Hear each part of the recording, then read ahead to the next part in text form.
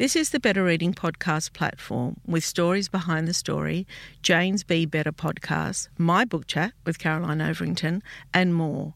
Looking for a particular podcast? Remember, you can always skip to it.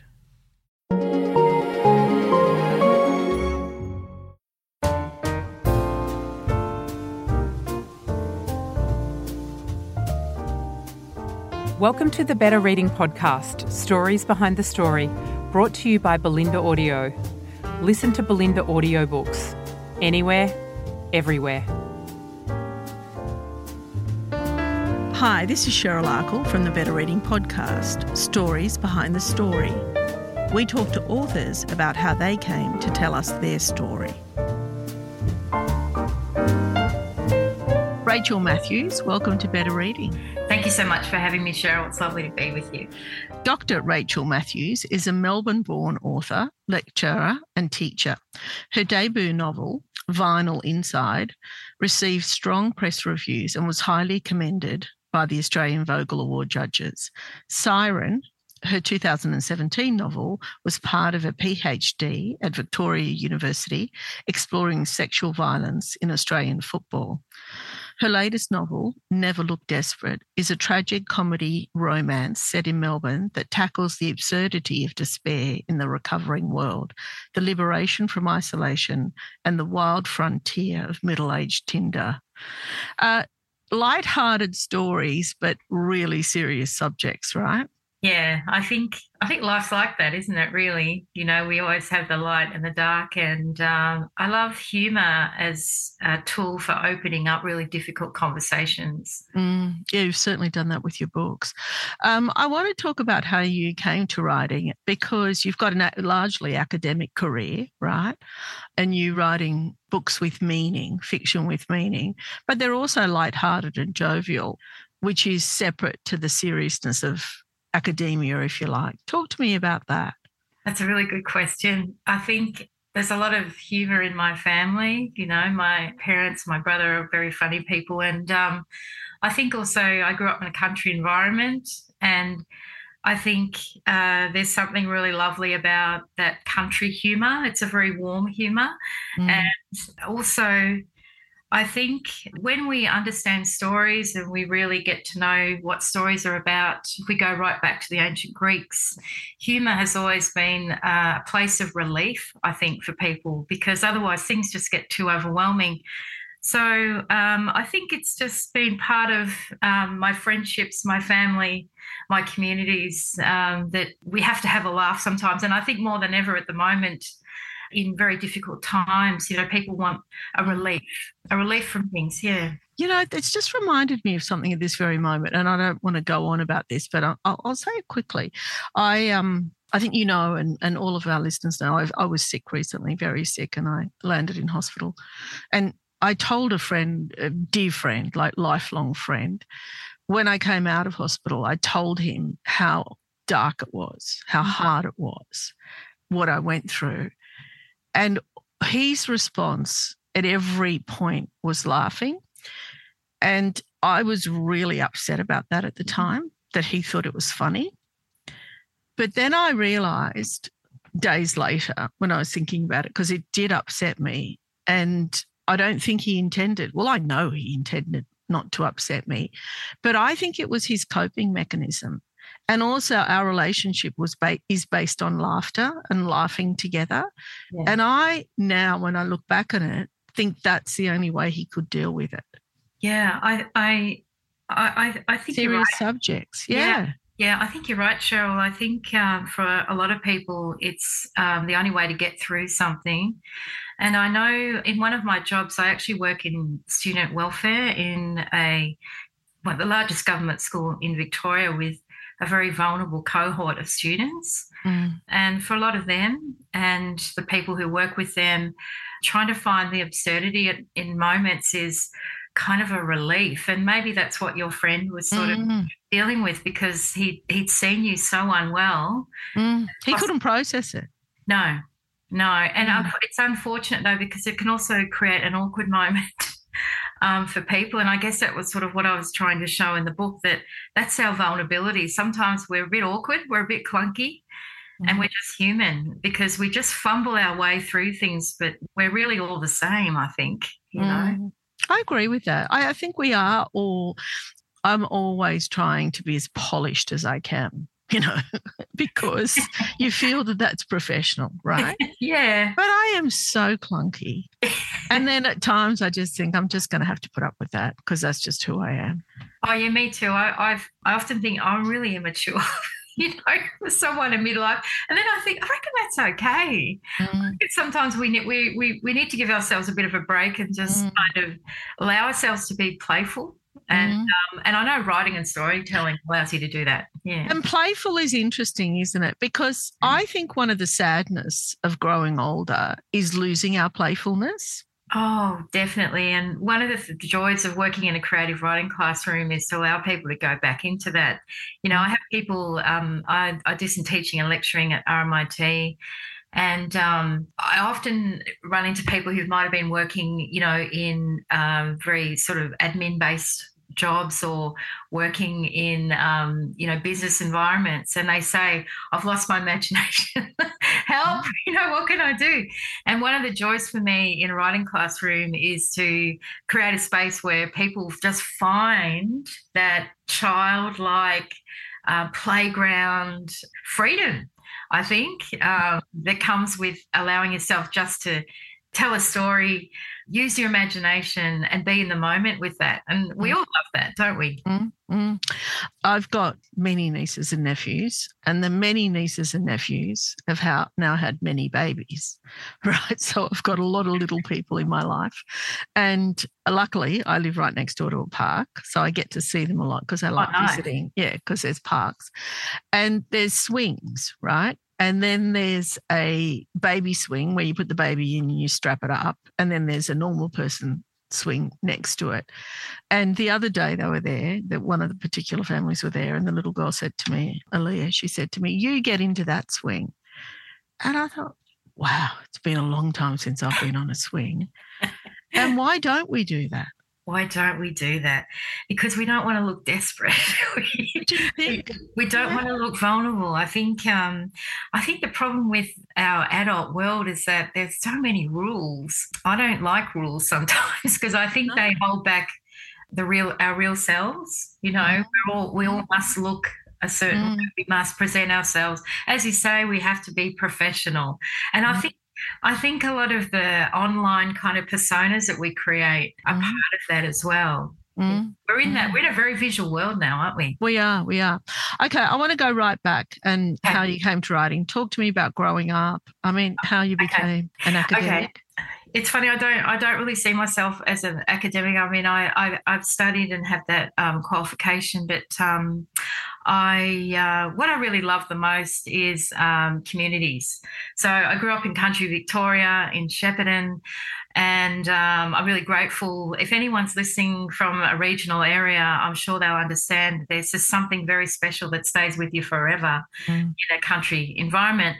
You can also find that in the city as well.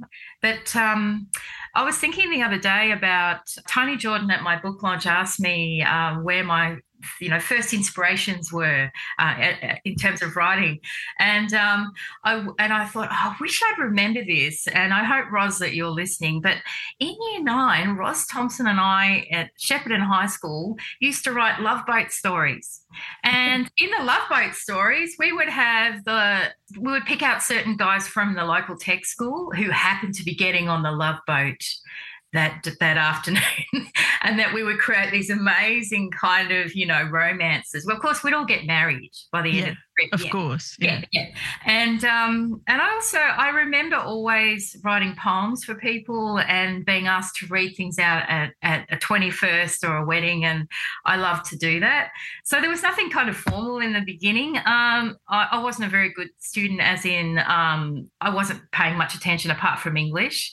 And I had a teacher, Miss Benson, who was a wonderful teacher, really strict. We were all really frightened of her. She was an amazing teacher. And she was the first person, I think, in Year 12 who said, there's something in your short story here that I really like. Oh, wow. So I think for all of us, I think we probably all remember a teacher or somebody who gives you that inspiration. And so you didn't really have any aspirations at the time of writing, let's say in year 12. Were you a good reader? Yes. Yeah, I remember going to the Shep Library with my dad, and I remember the smell of the books and the coolness of the old library, and that magic of that discovery. And I was that person with the torch under the bed, after lights out. And I always loved sharing that also with my dad. And I remember my mum reading me Millie Molly Mandy. Oh, yeah. You remember those? Yeah. Oh, yeah, absolutely. Yeah, so I always did love it, but I didn't think at that stage, I didn't imagine myself writing novels, no. No. Okay. So you finish school and you know that you're probably good at writing, or you've been told that maybe there's something in it. So what do you do? I went off to the corporate world. Well, I got my qualifications and my Bachelor of Arts. And why that? What did you study? I studied, I had media and philosophy and broader art subjects. I'm always interested in understanding why people do the things that they do and the choices that they make. I don't think we can ever really understand it. But I didn't really, I think for a lot of people, if you enjoy writing, it's hard to know where to go and what to do.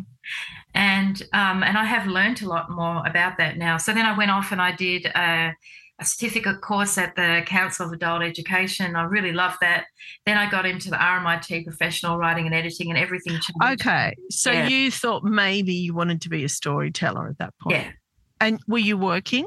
Yes, I was working in the corporate world, and I had a young son. And what were you working as?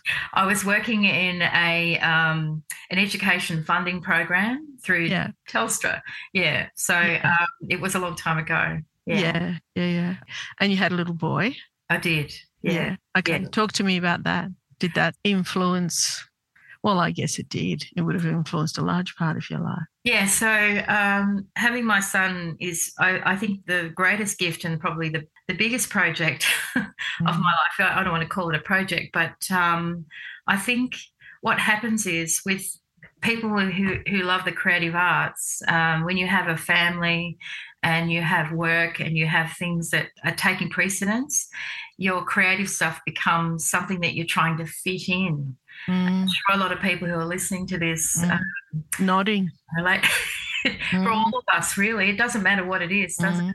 And I think I know for me, having a child gives you a whole new view of the world, and also it made me really think about the vulnerability of all of us. When you look at the vulnerability of a young person and how much they need you, it just reminds us that we're all that we carry a lot of that with us through our life, but it's a joy and a gift. Yeah. Do you know, there's a lot of writers, and I don't know how regularly you listen to the podcast, but there is a theme that comes out where I speak to a lot of female writers who have started writing when they have their children. You notice that? I don't know if you listen to our podcast, but that there is definitely a trend there. And I haven't had children, but I have watched people close to me, and I'm very, very close to family. And it's hard raising a child. And I often wonder how they fit that in as well. Like, it seems to be this inspiration comes, but you're also in a different kind of chaos. So maybe it is that the chaos is craving the creativity. I don't know. That's up to you. You're the academic. You need to work that out. I know. I think that's a really astute observation, Cheryl, because I think sometimes the less time you have, the harder you can work at having something, because for all of us, isn't it? We're all trying to fit so much into our weeks. And the babies are particularly tiring. Toddlers are particularly tiring, aren't they? Yeah. I'm very fortunate in my family. I've always had a lot of support, and that's a real godsend. But as you know, as an auntie with nieces and nephews, and we're all playing a nurturing role in our lives, in our communities, and that's something that actually comes up with Min, the character that I wanted to create, a female character who sees her role in the world, or is not defined by what society says she should be or she shouldn't do, as something that's not cliche or, stereotypical, and that every day, we can nurture each other, we can be role models, and I think that needs to be valued more, and that to me is what Min represents in the story. I love the title, Never Look Desperate, as well, because I don't know, do I do it willingly or knowingly or consciously? I don't know. But there is a thing I have about that is always try and maintain some kind of dignity. And I know years ago I had a really big split up, big and horrible and heartbreaking and devastating. Yeah. And I was so desperate not to look desperate. It's exhausting, isn't it? It's really, I can relate to that completely. And, sometimes when I'm teaching my students, I'll be, have I got, I'll be checking, have I got food on my face? Did I wear the right shirt today? But also, am I needy, or am I not needy enough, or should I be more needy, or am I too needy, or, all that kind of crap that you judge yourself with. Do you do that? All the time. All the time. I think we all do, and perhaps some of us can hide it a lot more. I think it's really terrible too as we get older and we head into midlife. I think we're particularly mean to ourselves because we're just bombarded with these ridiculous kind of ideals that are not even real anyway. And I think that's where writing and storytelling and articles and organisations like Better Eating can really join together we've got to call this stuff out. I've had enough of it. I've had enough. Why is it that a group of women who promote their bums and their eyelashes, why are they ruling the world? Why do they get more hits online than David Attenborough? It's absurd. If you think about it, it's not even real.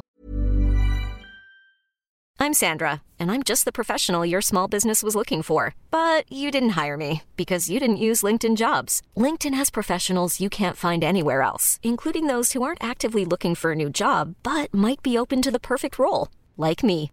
In a given month, over 70% of LinkedIn users don't visit other leading job sites. So if you're not looking on LinkedIn, you'll miss out on great candidates like Sandra. Start hiring professionals like a professional. Post your free job on linkedin.com/achieve today.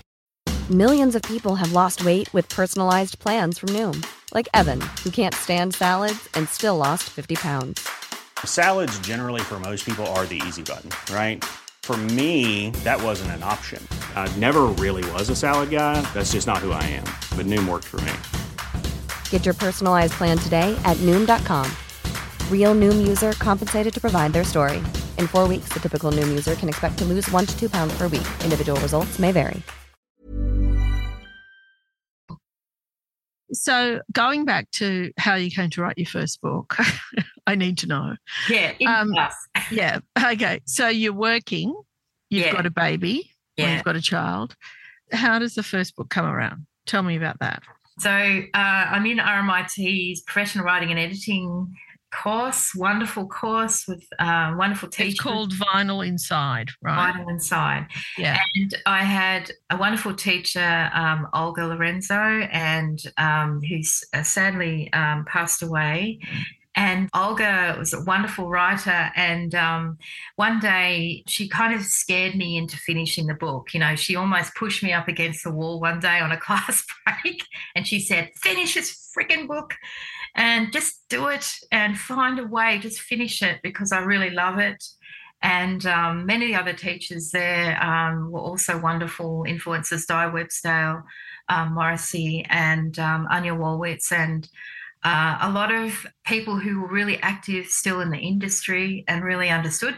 So in class, what we would do is we would have workshopping, and I always felt like the country person who wasn't sophisticated like everyone else in there, who were writing these stories about, rites of passage and trips to Prague and all these philosophical kind of stories. And my story was set in a caravan park in the 1980s, and it had an adoption story in there as well.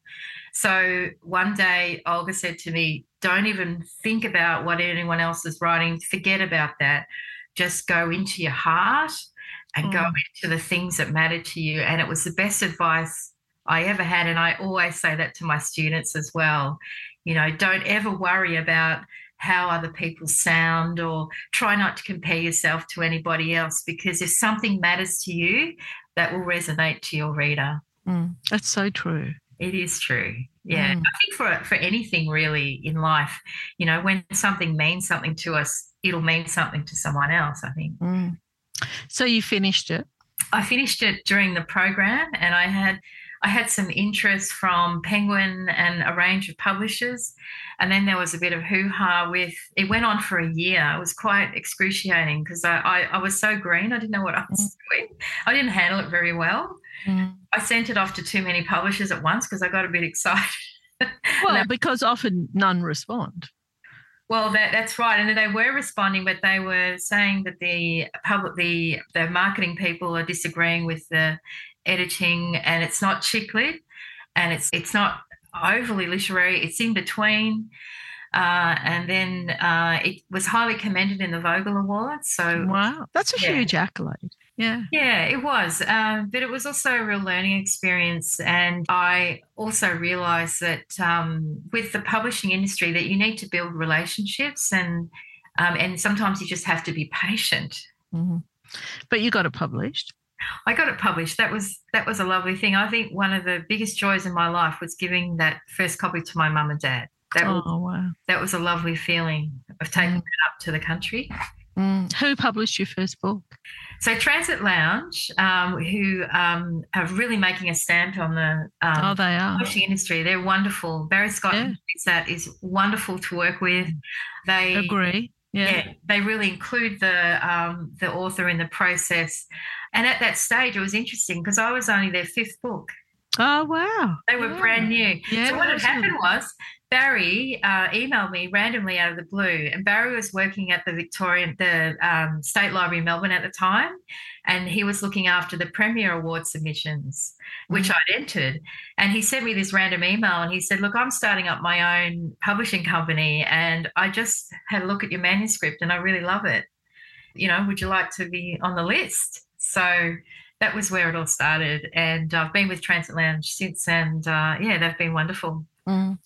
So how is the process different? So you've got your first book published, and then you've written another one, and now another one. Second and third, have you felt, well, one, you're more experienced, I guess. Yeah. Because writing is about practice. Often when we're talking about music, people will talk about practice, but storytelling they don't. But I think there's a huge amount of practice in writing. Oh, Cheryl, that's such an important point. It's a craft. It is. And I'll often have people, sort of, I might be chatting to social that say, there's a book I'm meaning to write, as though it's kind of something you can watch a 10-minute thing on YouTube about how to do it. I hear that a lot. I'm sure. Rachel. And also people often say to me, oh, are you writing something? No, I'm not a writer. No. Yeah, it is a craft. And look, number 2 was really different because that was part PhD. And that was a pretty heavy topic that I was looking at. And tell me about it. Yeah, so Siren is a novel that was part of a PhD project where I had to look at books that was there any literature that looked at the problem of the mistreatment of women in AFL footy culture in Australia?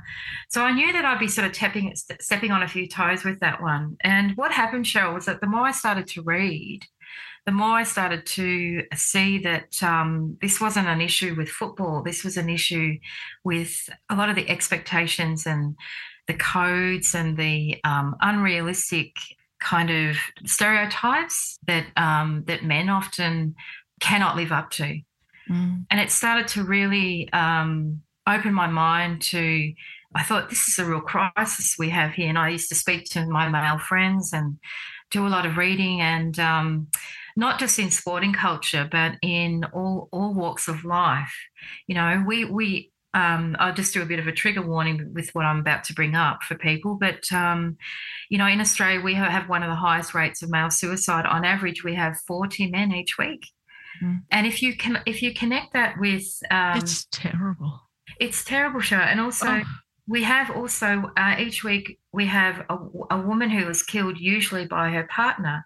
And so I started to think about these statistics and these sort of realities. And in my novel Siren, I wanted to show a compassionate view of these pressures that a lot of the men in these sporting codes have to live up to.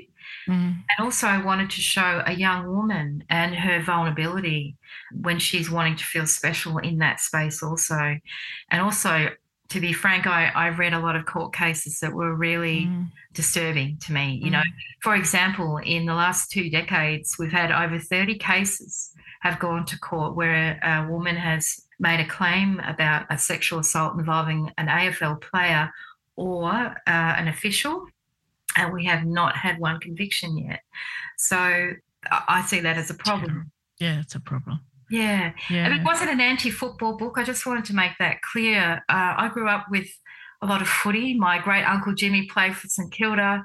My dad was a wonderful footballer, and I think footy and sport are really important in our society. But we have to tell the truth about things so we can move on from them.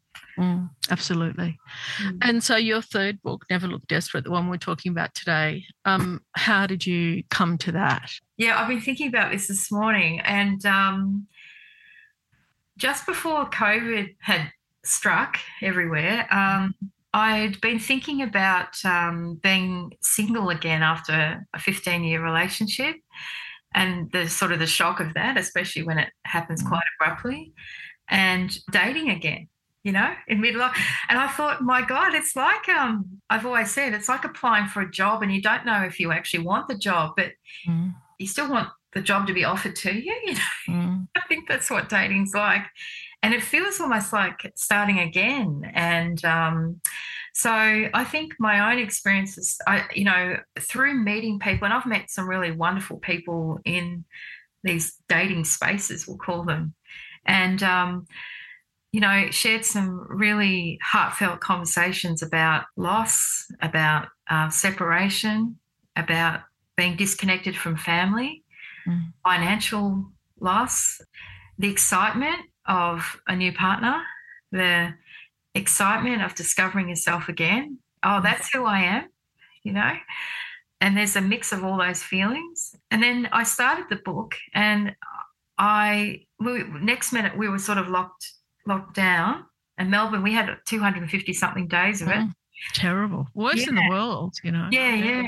And on the holiday breaks, because that's the only time that I write in between work, because I've got a few jobs. And I used to go, and when we were allowed, I used to book myself into a hotel for a week. And I remember one week I wrote about 17,000 words, because the story was coming from looking at talking to friends about, you know, more than ever, I think we were isolated beyond isolated. And all the probably issues that we deal with daily, I think they really came to the surface. We certainly knew who our friends were. We certainly knew what we wanted in our connections. We had no time for anything that wasn't meaningful. That's what I felt like. I felt like it stripped everything away. Yeah. And so now not looking desperate was kind of like, you were talking before about neediness and desperateness. I think that's when we were all really probably at our most authentic selves. It was a tough time. Yeah, it was a tough time. So you feel that in terms of process, I guess the middle one's a bit different because it was PhD, but do you think that in terms of process and as a writer, your approach to all three is similar, or do you think in terms of craft, do you approach it like in a linear fashion and you start writing, well, you said 17,000 words, that's unusual, you know, in that period of time, but you're still working full time, so you've got to kind of make time for this second job. Do you have a discipline around it? No, and everything's different.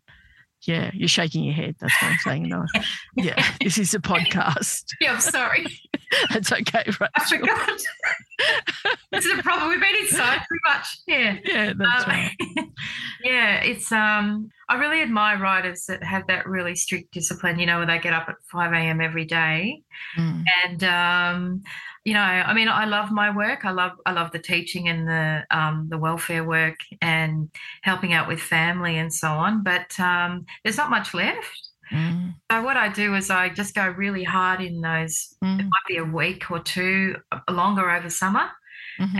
And I always say to my students, don't panic if you can't write every day. And I would say that to everybody else as well, because I feel like there's always something kind of cooking away in the subconscious. Yeah, that's a really good tip, actually. And the other thing that I've found really helpful over the years, and I often talk to my students about this too, is to let the first draft just be really loose and not have too much pressure about knowing the ending or knowing the structure, because you actually don't really know it yet. So I think if you let the first draft just be a bit wild and a bit free, you'll be able to then shape it. You'll have something to work with. I think that's what writer's block is. I think it's when we try to control it too much. Rachel Matthews, wonderful. Thank you so much for your time. Thank you, Cheryl. It's been lovely.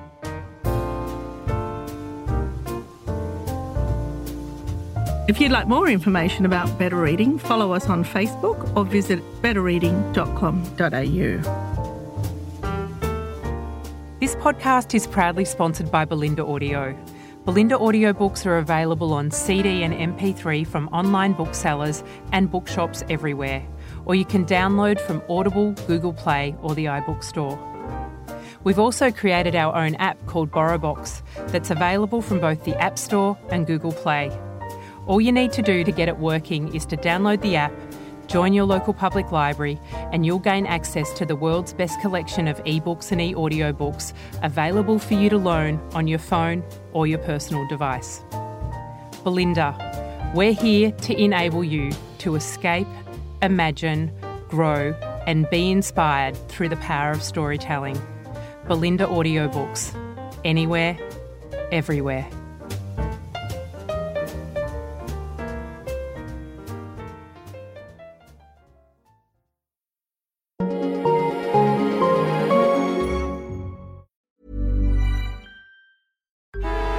Traffic jams, tailgating, pile-ups. Ugh, the joys of driving. How could it get worse? The federal government wants to have a say in what you drive. That's right. The Biden administration's EPA is pushing mandates that would ban 2 out of every 3 vehicles on the road today. Don't let Washington become your backseat driver. Protect the freedom of driving your way. Visit EnergyCitizens.org. Paid for by the American Petroleum Institute.